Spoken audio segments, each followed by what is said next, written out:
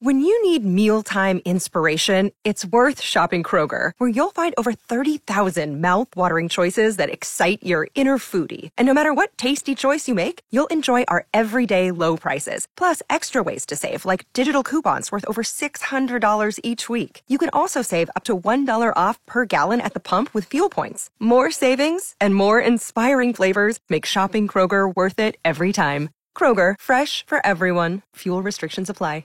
They're just a lot of fun visiting with our guest, Mr. Howard Garrett, the Dirt Doctor, and just, the home of the best website on the internet. In fact, the only place I think you're going to find really good gardening information for our part of the country, and that is dirtdoctor.com.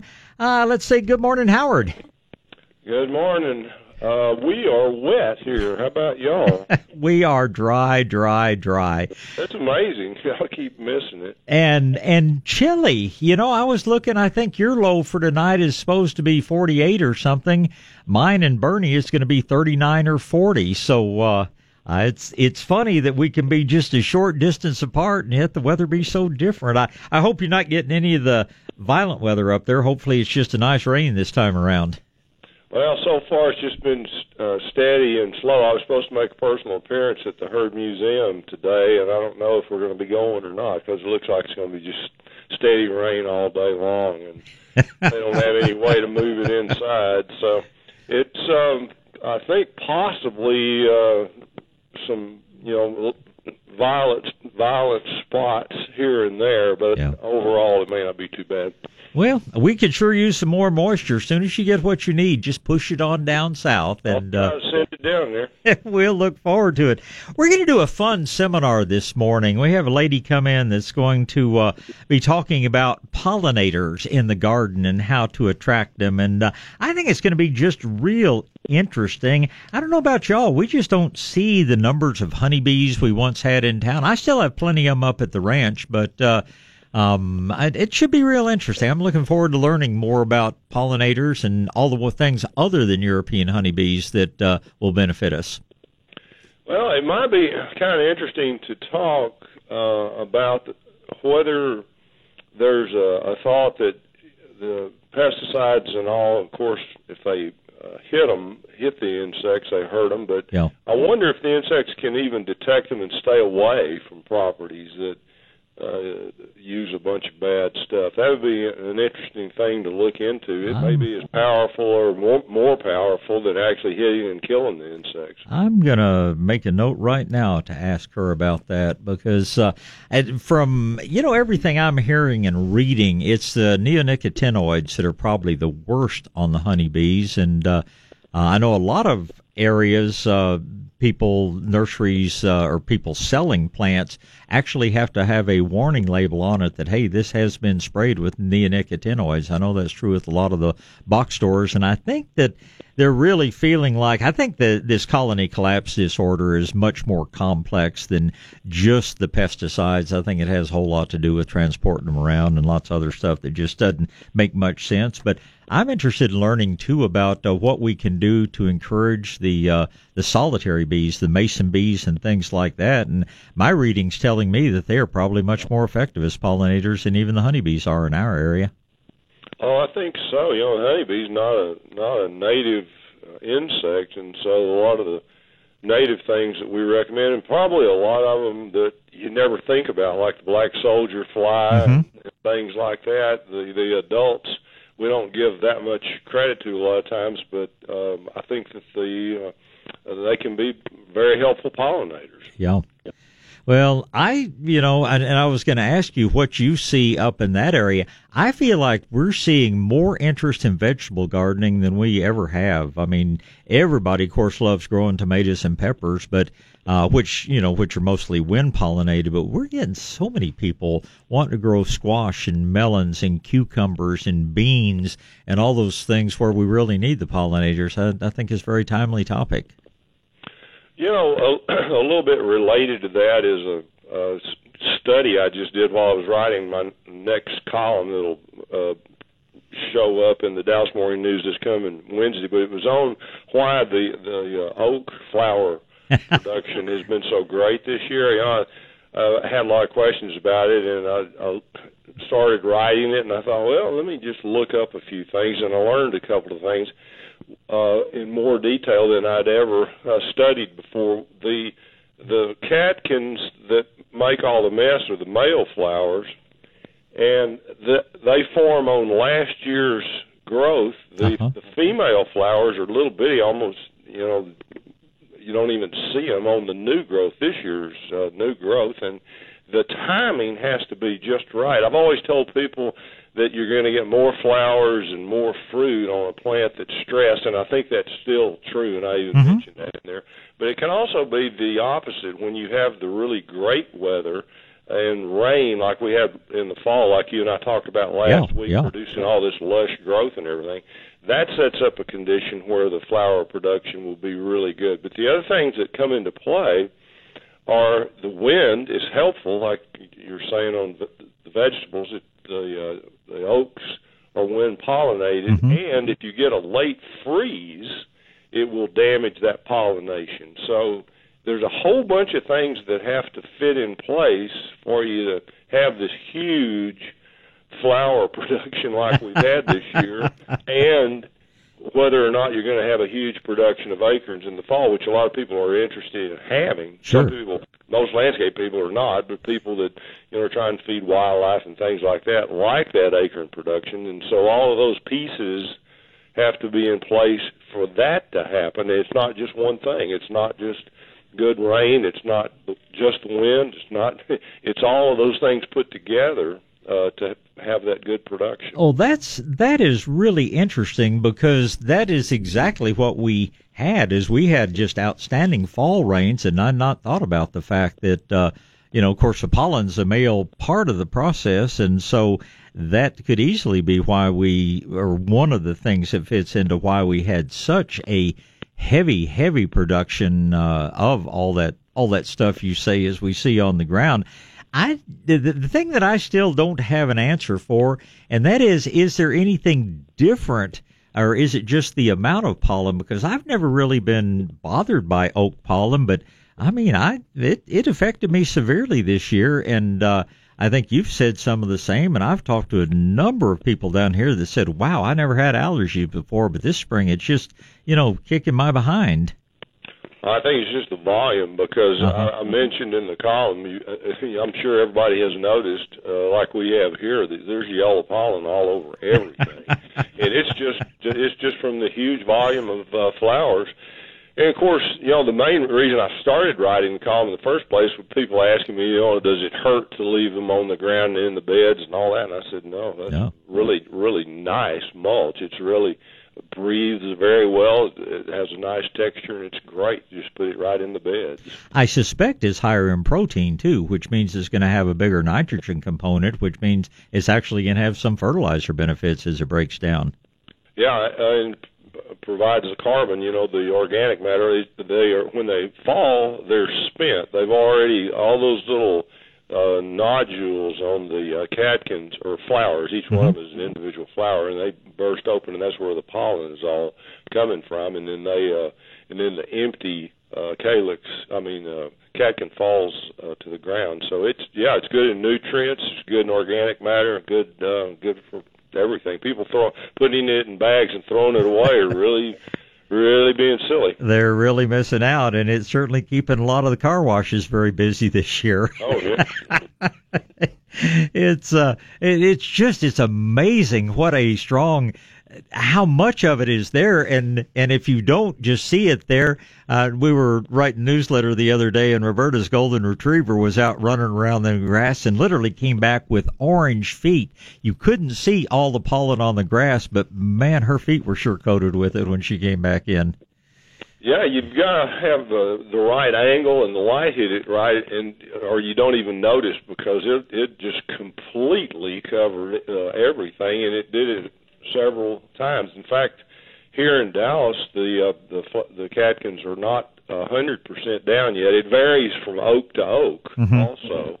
And Tyson Woods came by my office. I got some tree trimming mulch from him the other day, and he came by, and he had taken some pictures of some of the oaks. He said he had never seen the flower load on the trees like it has been this year. Yeah, it's well. and he's in the business. I'll have to talk to some of our guys down here, but I don't ever remember quite this heavy production. And it's funny, oaks are so interesting. You have two supposedly same species of trees side by side, and one of them is fully leafed out now, and the other is just a third leafed out. But what they all have in common, every oak that I've looked at has had very, very heavy catkin production. So it's just an interesting year. You know, people that keep their eyes open and watch nature around them, it's you kind of scratch your head trying to figure it all out. But that's really interesting that the male part of the flower, the pollen-producing part of the flower, is on last year's wood, whereas the female's on the new growth this year. That could explain a whole lot. Yeah, I didn't even put that in the details in my original books because of doing research back in those days. I never ran into that point. But after I saw it, I started looking at my own trees, and sure enough, lo and behold, the male are on last year's and the female are on this year's, and you can't see the female. The females almost look like little beginnings of little buds, and very indiscreet little flowers. Well, it's going to be interesting. So, and that means that even though we had extremely heavy pollen production, it may or may not be related to what we get in acorns this year. So, always something to watch. Always something very interesting to watch out there. Yeah, and in fact, it might be y'all got a late frost, and we didn't. It could vary that much. People that got a frost after that flowering process had started may not have many acorns at all. We may have a huge number again this year. We had a huge amount this past fall too. and on things like some of the bur oaks, that's that's the opportunity to have some real kind of problems out in the yard. I love bur oaks, but my gosh, those acorns are so huge. I don't want to get clomped on the head, and I don't want to be out there hitting them with the mower either. Of course, most people mow too low. I mow much higher, and so it wouldn't be much of an issue. But it'd be fun to watch. We got frost up in the hill country. In fact, last Tuesday or Tuesday before, I had a pretty heavy frost. I don't think we've had anything in San Antonio, so in our immediate area down here is probably not going to be a big deal. But hill country will be fun to watch. I think so too. I think I told you we actually took a bur oak out in our front yard because it was acres were falling on the house and sounded like rifle shots. I hated to. It was a pretty tree, but the Texas ash that I've got there was a much, much better choice. It's doing really well. Well, and a much less common tree too. Bur oaks are fantastic, but it's a shame when you have to pick one tree over the other. But Texas ash is something you just don't see often enough. I was looking, I've got little wafer ash coming up around various places on the ranch, and that's a good tree too. It's just a really good tree. We sure could use a little bit of moisture, but it's surprising. Everything's coming out very nicely. The red buckeyes are pretty much up and starting to flower and pretty much fully leafed out, and it's still that stage where you can stand on the side of a hill and look out and see about 15 different colors of green. And it's funny how by the time we get to midsummer, all the trees seem to have about the same color. But I think the red oaks are about the brightest of the greens out there. And then the escarpment cherry comes in somewhere. And the live oaks, of course, are just starting to come out. But it's amazing how different things are. And you just don't realize how much diversity you have in a canopy until this time of year when every tree looks a little different. Well, it's going to be an interesting continuation of spring, and I've never seen the plants. We talked about it last week, but I've never seen the plants so lush as they are this year. I think it's going to be even more so here with this rain we're getting now. Our crepe myrtles are slow coming out down here. They're probably the slowest of things that we have a lot of, and they are really just now starting to come into full foliage. So that's been the other thing. Here. Yeah. They like it hot. They really like it to get hot and be bright sun. Somebody was mentioning to me the other day that they had noticed that the mesquite tree still hadn't made any sign at all. So, we may or may not be through with any frost. Well, my mesquites are coming out all over the place, and pecans are funny. I've got some pecan trees that are almost fully leafed out, and yet I've got pecan trees that the buds are barely swelling on. But the Wasatch and the mesquite down here are out. So, but I don't know. I've always said pecans were a better indicator, but my pecans, I guess, must be confused because half of them say it's all behind us, and the other half say, well, I'm going to wait just a little bit longer. Well, they may be right. It may be spotty like that. You may have some pockets where you, with this next cold snap that we have, that actually get down to frost. Well, it'll be interesting to see. So you may or may not be up in McKinney at the Herb Museum today. You've got another appearance coming up pretty soon for Mother Earth News, don't you, too? Yeah, it's the Asheville, North Carolina one. It's one that I'm looking forward to. We have done it one time before. It was the first time I'd been in that part of the country. I was in Camp Lejeune, North Carolina. You didn't have a lot of free time while you were there. Yeah, seeing the pretty part of the state. This was that was the first time. So yeah, my appearances, if anybody's interested, are on dirtdoctor.com under the appearance button there on the home page. I got a new thing with my art. I did an outdoor piece on. You mentioned that you're working on it.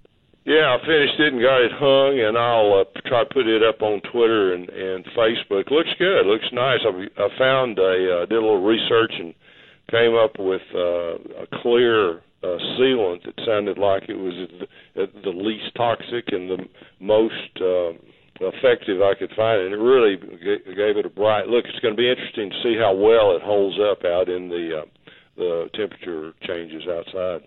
Well, you're doing so many interesting things now, and of course going to benefit Torque, which is just a wonderful organization. Do you have any new projects coming up? I know the landscape, the whole basic series. You mentioned you were doing some additional videos now, and is there anything special we should be telling people to watch for there? No, we're going to be adding more as soon as we can. I'm also working on that publication. It's probably going to turn into a self-published book that I mentioned to you, where it has thumbnails of insect damage or disease, or somebody wondering what it was, just all down the left side and then out to the right, the identification of it and the recommendations on what to do with it. So anybody that has any, whether you know exactly what it is or not, insect or disease condition or whatever that you think might be good to add to this to help people, send it to us and we'll add it to the list. Are you going to do a section on beneficials in this one as well, just so people can see which ones are not a problem? Or is that beyond the scope of this? It might be good to do that. You could, I've got that information. We could just add that either at the beginning or at the end. That probably wouldn't be a bad thing to do, because I think a lot of people make a mistake on that. When they see beetles running around on the ground, that's probably one of the most, one area where people make the worst choices, killing very, very beneficial insects. And Roberto was pointing out a really important thing the other day, too, and that is that even if you know what the adult looks like, you might not know what the larval stage looks like. And one real good example were the little gossamer-winged, lacewings. In that their larvae looks like something that would be out eating and causing problems on plants. Looks kind of like a cross between a grub and a caterpillar, but it's just the early stage of one of the most beneficial creatures we've got out there. And you brought up the flies, which as far as being good pollinators, but some of the flies are really important in control of everything from caterpillars to other insects. I know it takes a small publication and turns it into a much bigger one, but it might be a real interesting thing just have a few picture of, don't worry about these guys when you see them. They may look ugly, but they may be some of your good friends out there too. Well, people are mistaken about as simple a thing as green lacewings and ladybugs all the time. I show in my pest control talks, I show the larvae of the two, and they're kind of surprised. The ladybug looks like a little alligator, and the green lacewing looks very similar. It's only about half the size. Yeah. They're like, oh my goodness, I saw those on my plants and I sprayed some soap. And will that hurt them? I said, well, not going to do them any good. And when you see those on your plants, you don't need to go to the time and expense of spraying, because they're going to take care of the problem for you. And those little round balls that the parasitized aphids, when the little wasp parasitizes the aphids, how it just turns into that little brown round bead. I love looking at that with the magnifying glass, because you can still see the legs sticking out in all directions, but it's like somebody took and blew them up with a basketball pump or something like that. And the eggs on the lacewing, too, are fascinating to me, that little silken thread with the white egg up on top of it. I find virtually nobody knows what that is, and that's, again, a sign that you've got something very good going on in the garden. Yeah, and you can get fooled on that, too, because the green lacewing eggs are up on those little white threads. Yeah. The brown lacewing, which is just as beneficial, its eggs are flat on the surface of the leaf or whatever it is. They're totally different. Yeah. So it would be good to do. It's just a matter of how much time we take, and we don't want to make it where it's competitive with the bug book. Right. But, it just needs to be a quick reference thing, so where you can look up something that you need to identify real quickly and look out to the side of that photograph. Yeah, and see what it is. I think that'll help people even more than the bug book does. Oh, yeah. Well, it'll be a good companion to it.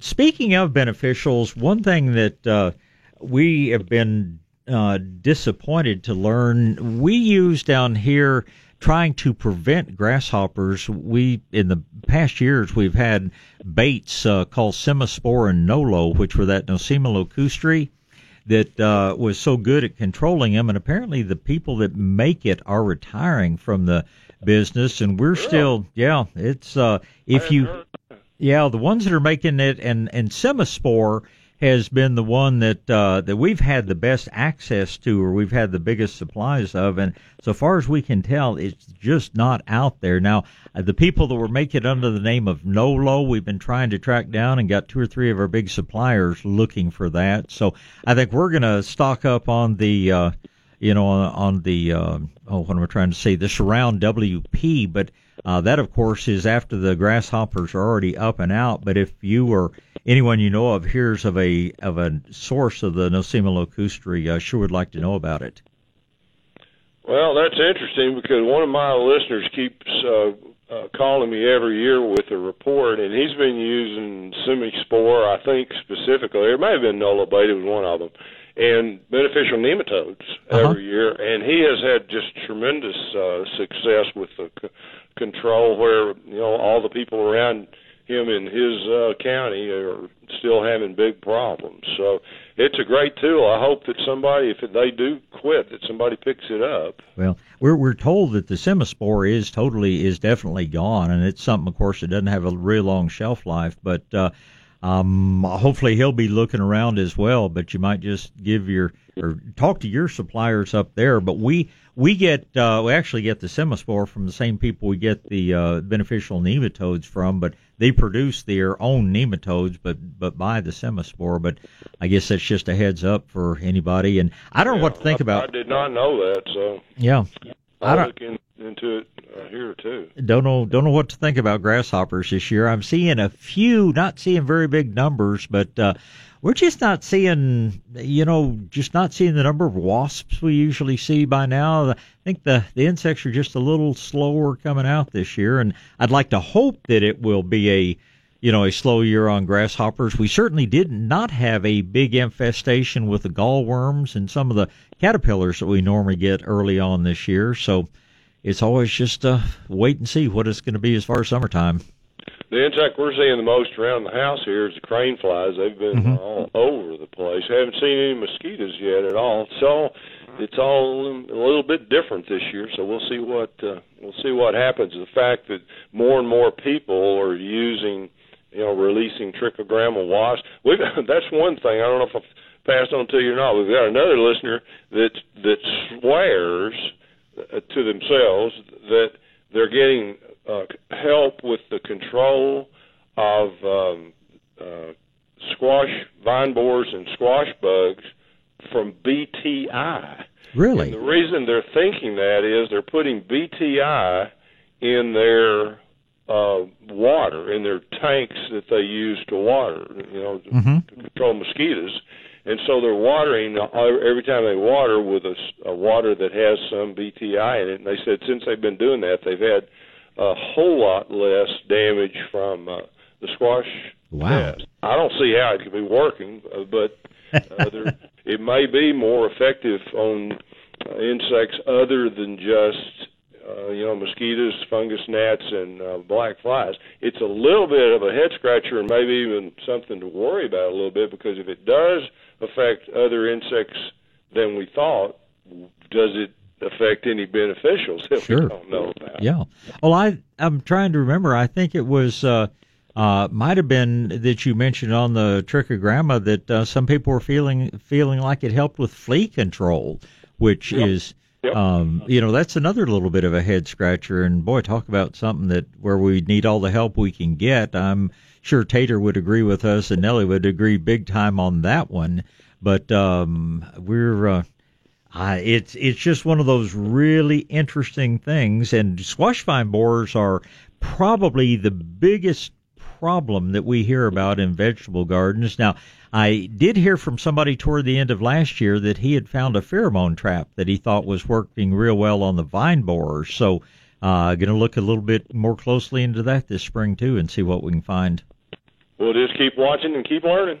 As we always try to. Well, listen, if you make it to McKinney, and hope you enjoy your day at the herd, and you keep us posted on where you are, because I'm amazed at how many people up in your area actually listen to us on Saturday morning and then listen to you on Sunday. So love to feel like we're helping get the word out.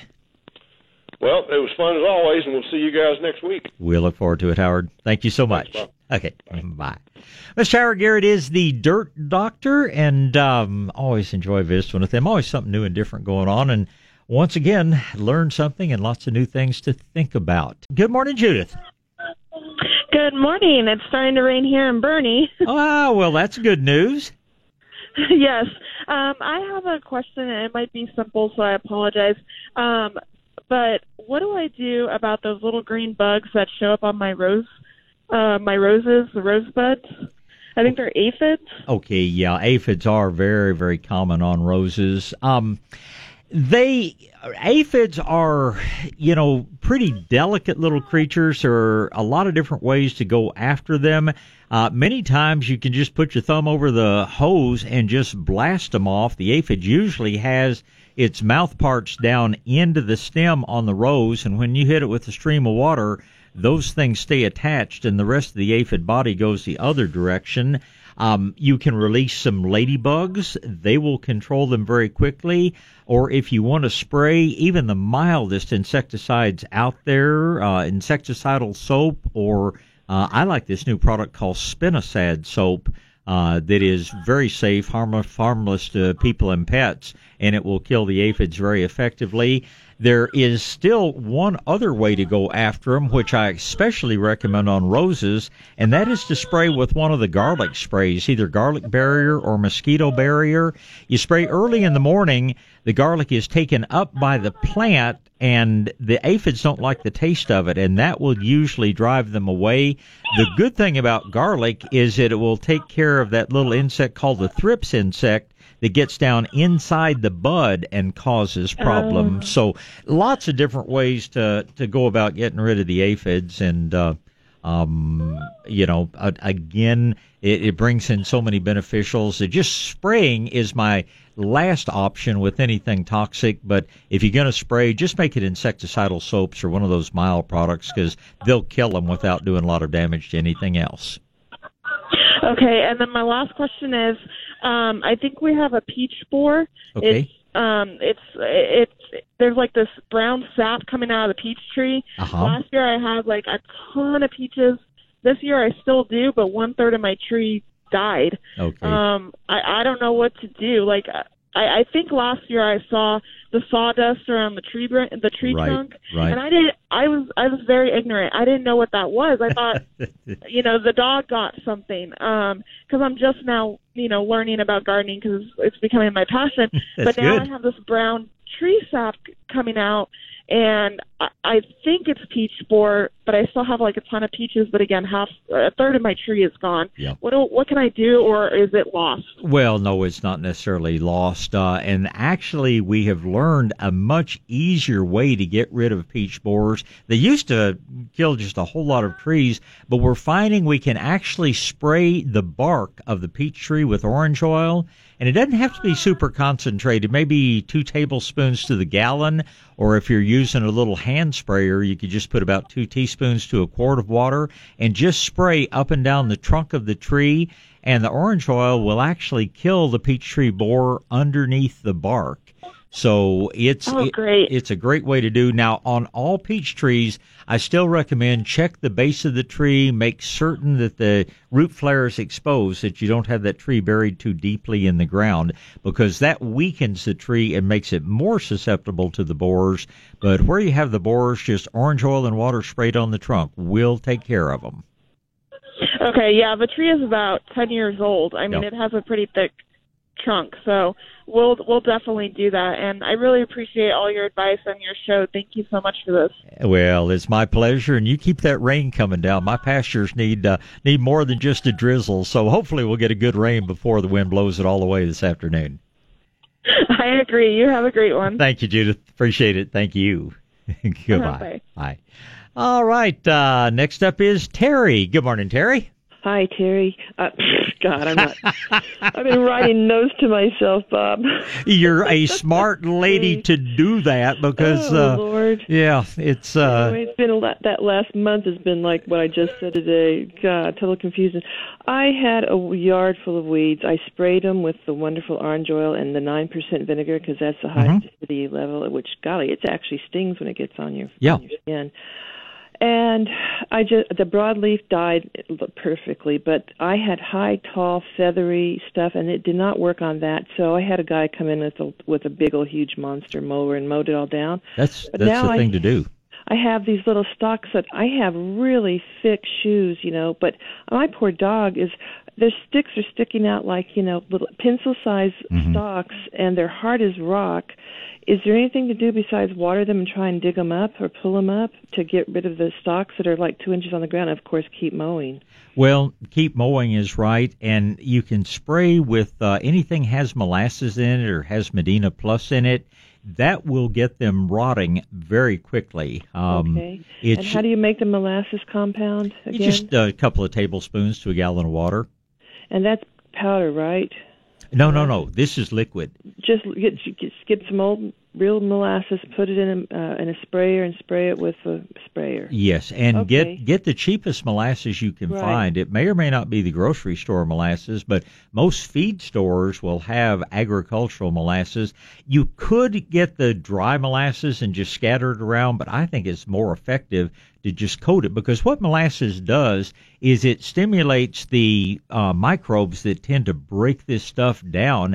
I mean, it'll take care of any thatch or anything else. Our problem is, and I have the same thing in my yard, but it's just we let the weeds get too big before we started mowing, and that's why we've got these real stiff, thick little hard stems sticking up.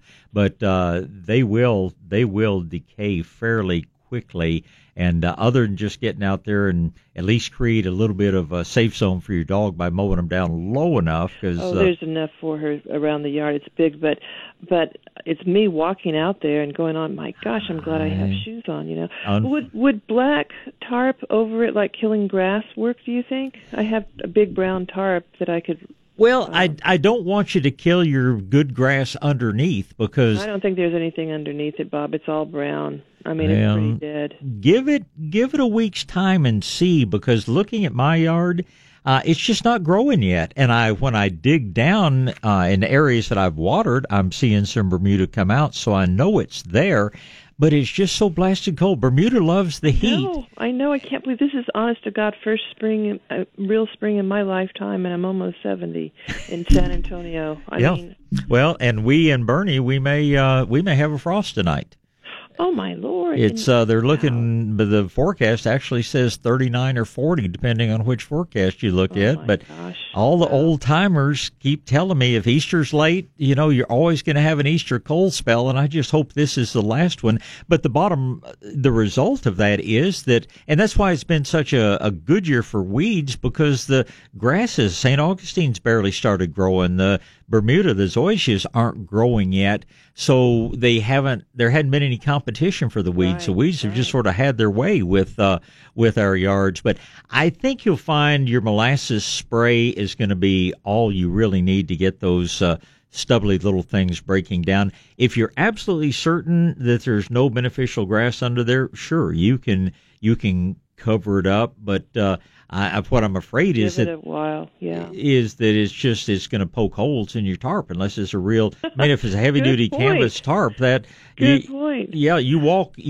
on it on top of that, and all of a sudden you've just ruined a good tarp because it's got 20 jillion little things sticking up through it. So I'm just going to go with the molasses, and molasses, warm weather, and a little bit of moisture. It's going to take care of it pretty quickly. And two quick questions. My lemon trees are full of buds, but I don't get any lemons off of them. What am I doing wrong? Between the budding. You just may not have enough pollinators out there. You need to come to our seminar this morning on all about attracting pollinators. The other thing you can do is get out there with a little artist paintbrush and just start dusting around inside the flowers if you're not seeing bunches of bees, because lemons do require insect pollination. And we're low on pollinators. That's why we thought we'd do this seminar this morning, is just give people, let them learn different ways to bring in pollinating the little, what we call solitary bees, the mason bees, and some of the beneficial flies and things like that. But the yellow jackets don't pollinate? They don't do much pollinating. Okay. No. And one more question. The yard is full of swells. I've had tree stumps removed. Who should I hire to level out the yard? I don't want to hire a landscaper because they'll be just a yard worker to come in and smooth out the bumps in the yard. I mean, there are small little mounds in the yard where there were tree stumps, and I've had them cut down. Well, it's, it is just basically a job for a laborer to do. I would, of course, be putting out some compost, some good things like that. But you can speed up the decomposition of those stumps by drilling some holes in them and then putting your saltpeter, also sold as stump remover, in there. This will cause the stumps to decay much more quickly. If you have places where you still have the physical evidence of a stump there, get somebody with a stump grinder. There's a fellow out at R&R Tractor named Kelly. He's my small engine mechanic out there, and I know Kelly spends a lot of time actually grinding those stumps. It's a machine they roll in and set down, and it literally just chews that stump up 6 or 8 inches down into the ground. And if you physically have the stumps there, that's probably what you need, is someone with a stump grinder to grind that down more quickly. Super. Well, thank you so much, and happy Easter, Bob. Thanks a lot. And to you as well, Terry. Bye. Thank you. Goodbye. We've got time for a little more gardening, so we're going to talk to Martin. Good morning, Martin. Good morning, sir. Good morning. My question was, I have a friend that has these weeds that look like poinsettias, and also crabgrass. Looks like those monkey grass, but bigger. How can you get rid of them? Or? Well, right now, the best thing to do is just mow them off, because most of the weeds that are out there are cool weather weeds, and as soon as we get a little bit warmer, they're going to die out naturally. Now, if he wants to make a spray that he can go out and spray and have them die a lot faster, you simply get strong vinegar. You get the 9% vinegar at the grocery store. You visit a nursery and get as much as 20% vinegar. You add 2 ounces of orange oil per gallon of vinegar, just a little squirt of dish soap, and then you don't dilute it at all. You just spray that on the foliage, and the weeds will be dead in about 15 minutes. You don't have to soak the ground. Just a small amount of spray will cover a big area. So that's one thing. But in my own yard, I'm just mowing them off, and they're already starting to die out. Your native grass will come out and take over as soon as we get just a little warmer. This is most likely going to be our last little cold spell, so to speak, what we're going to see in the next 2 or 3 days. And then the basic grass should take over. So that's sort of the choices. If you want to spray and kill, just vinegar and orange oil is all you need. You don't have to go to any of the toxic poisons. But the other, what I recommend is just mow it off, fertilize in very short order. Your native, your good established permanent grass is going to come out and take over. Okay, sir. Thank you very much. Well, my pleasure. Been helpful. Thank you. Bye.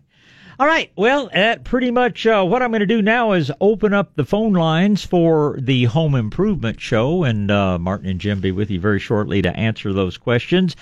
Just a couple of quick things. All you people that want to plant periwinkles, don't. Periwinkles, vinca, whatever you call it, that plant is very susceptible to Phytophthora wilt. I suspect there are people out there starting to offer them for sale, but until we warm up substantially more than we are now, you're really running the risk of having them get the Phytophthora, and they simply fold up and die. There'll be tens of thousands of them dead before long. But hopefully another couple of weeks, the nighttime temperatures will be up higher, and you can plant your periwinkles then. Okra, that's the one thing in the vegetable garden that I still think you are too early for. It's still time. I mean, it's a good time now for tomatoes and peppers and eggplant, good time for beans and squash and all that sort of thing. But do hold off on your okra because, as one of my callers was saying this morning, the soil temperatures aren't even up to 70 degrees yet. So while our air has been pretty hot, a couple of afternoons recently, the soil is still cool. So those are just two things that I really don't want you to jump the gun on, especially on the periwinkles or on the vinca.